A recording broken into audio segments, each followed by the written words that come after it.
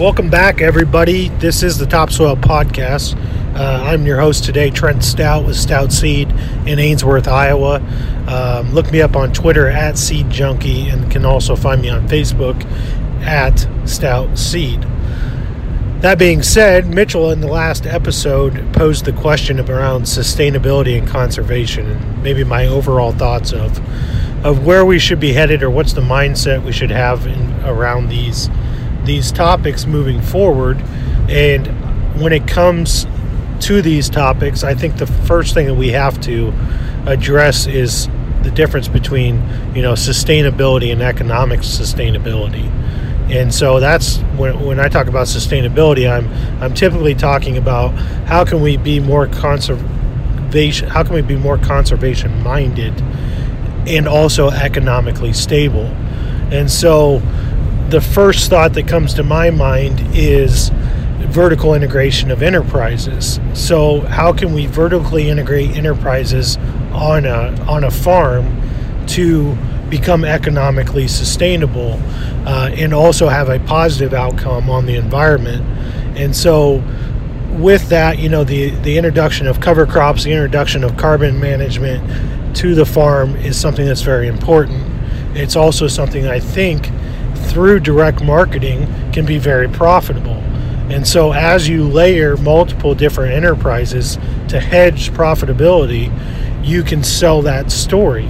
One of the big questions I always hear when it comes to direct marketing is surrounded around the story and how to tell the story. Well, I think it's important that we recognize a trend with consumerism in America, and that is the overall trend of where is my food coming from. And I think as farmers, we don't do a good enough job at answering that question. So I think there's room for us to explore some labeling to be able to answer that question in a way that builds trust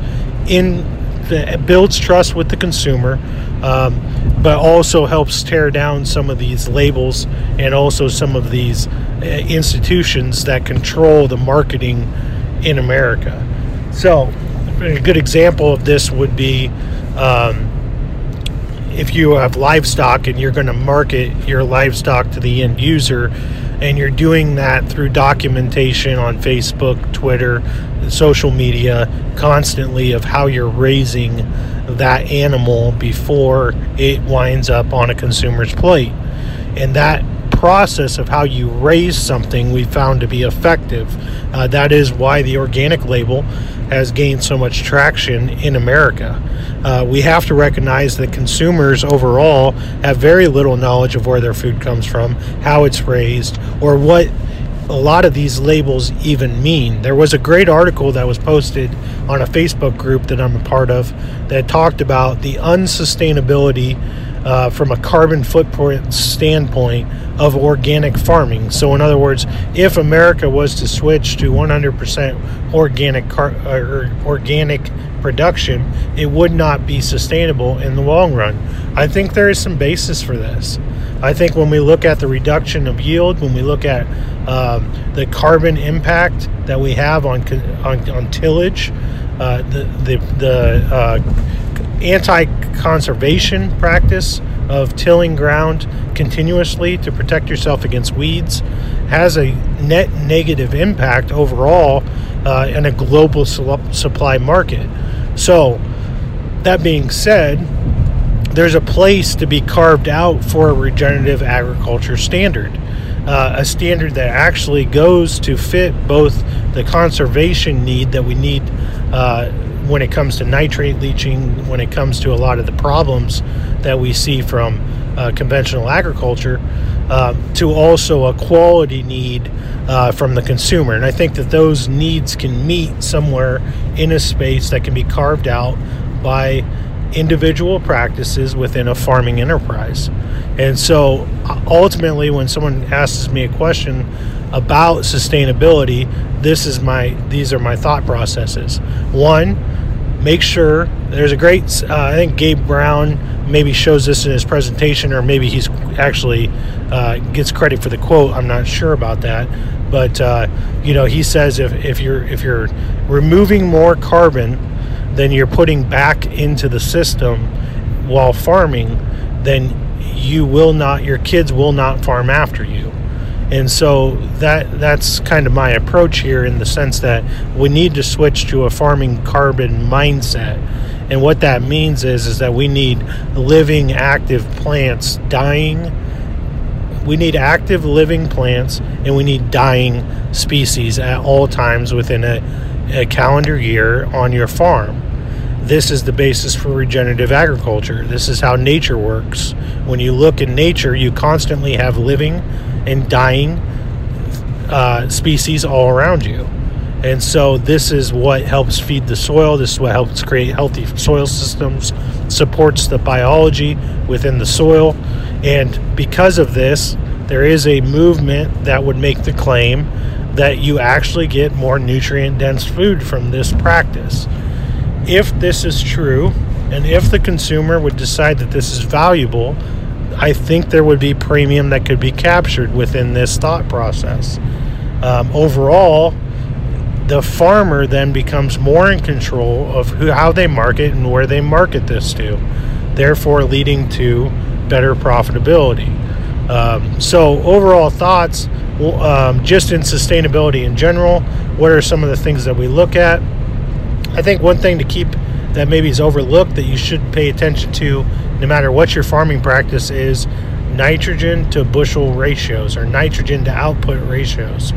So how many pounds of nitrogen does it take for me to produce set amount of crop? Since nitrate leaching is one of the major topics when it comes to sustainability, and nitrate leaching seems to be the big hot topic around sustainable agriculture, I think it's important for us to look at that metric within our own operations to get a good grasp on that. Currently in our business, we look at hybrids. We evaluate hybrids based on that metric. So in other words, how many bushels of corn can we produce with this hybrid, and what's its response to nitrogen? So if I have 160 pounds of nitrogen on, can this hybrid produce 200 bushels of corn? If it can, then it's at a 0.8 ratio. This 0.8 ratio is the basis for how we evaluate everything when it comes to nitrogen bushel ratios. So if it's above a 0.8, we classify that hybrid as a hybrid or a nitrogen hog, or in other words, is not a very efficient user of nitrogen. We tend to shy away from these products as they are not good for the environment, but they're all, as you have to apply more synthetic fertilizers to get the same outputs. But overall, they're less economical, so they don't return to you in dollars at the end of the year as much as they could. We tend to look at hybrids as being good hybrids if they can beat the 0.8 metric. So if I'm putting on 160 pounds of nitrogen and I'm getting 220 pounds of or 220 bushels from 160 pounds, I'm beating that 0.8 metric, and therefore this is a sustainable hybrid. And I've seen those metrics go anywhere from 0.4 as the lowest, all the way up to 1.1. And if you're getting 1.1, that is not economically nor environmentally sustainable. So that is where we start when we evaluate these things.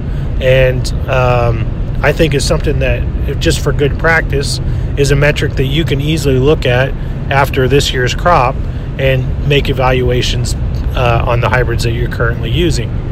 So those are kind of general thoughts and a little bit about a metric that we use when we talk about sustainability and conservation.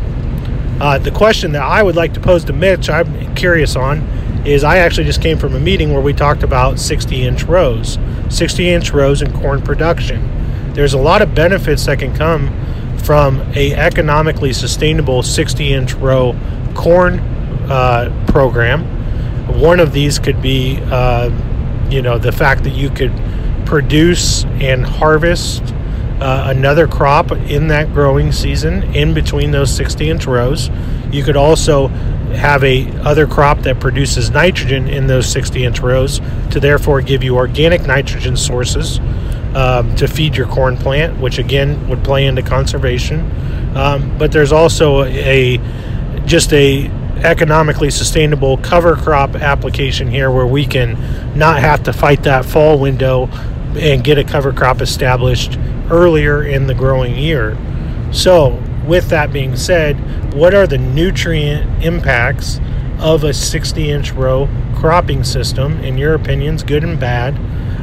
Mitch, I'd love to hear your feedback on that, as well as if you have any experience with any of your growers that are currently trying to work within that system.